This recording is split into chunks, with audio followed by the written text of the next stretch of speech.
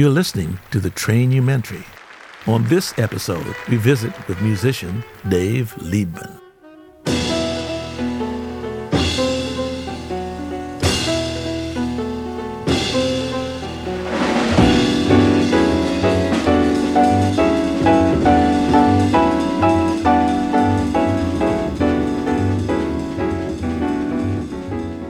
Well, I was 15 years old, and it was here in New York City. I went to Birdland, the club, on 52nd and Broadway. It was my second time there. I didn't know who was playing, and there was the billboard, and it said John Coltrane Quintet and the Bill Evans Trio. So this would be 1961.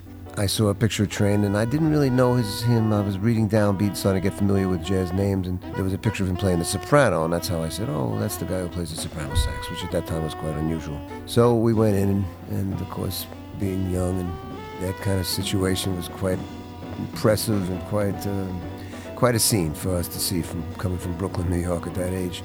And they started playing, and it sounded like to me he was missing notes. It was like he was, I can't say a beginner, but it was like weird. It was like the kinds of things that I would be doing at home but didn't want to do on the horn. And I didn't get it. And then, of course, the last thing I remember from that night was they started a tune, and the young lady said, that's a song from The Sound of Music.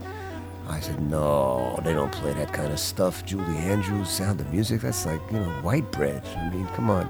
And sure enough, of course, that was my favorite things, which was Coltrane's, signature tune. So whatever happened that night was, of course, impressive to me because I went back.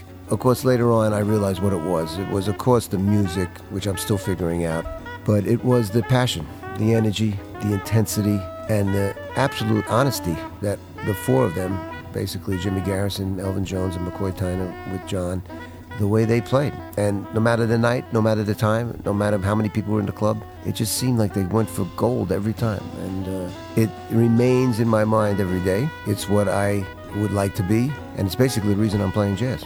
There's more to music than just the music. I didn't realize the power of music, and that was the lesson that Coltrane provided me.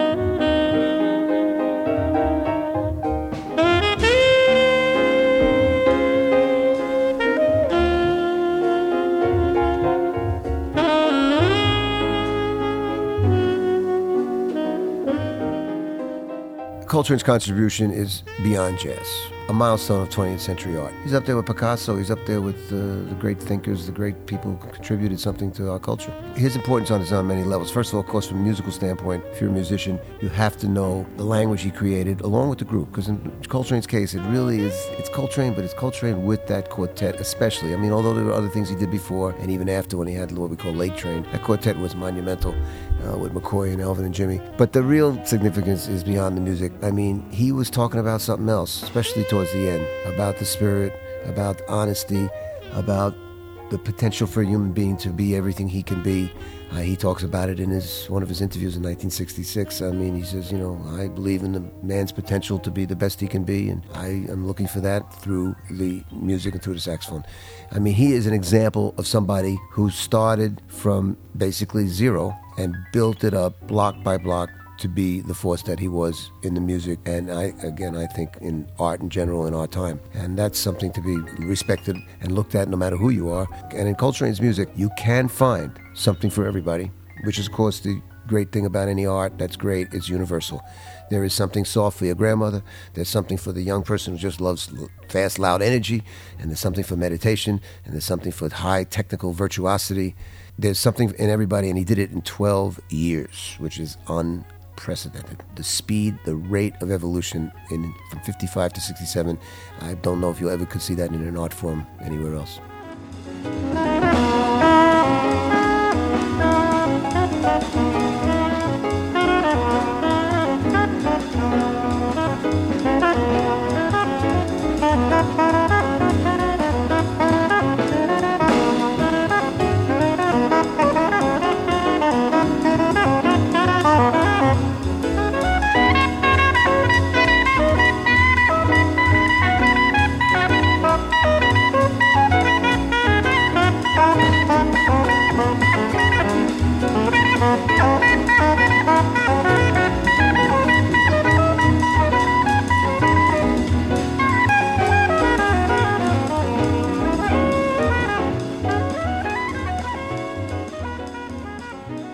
For more information on the program, visit trainumentary.blogspot.com.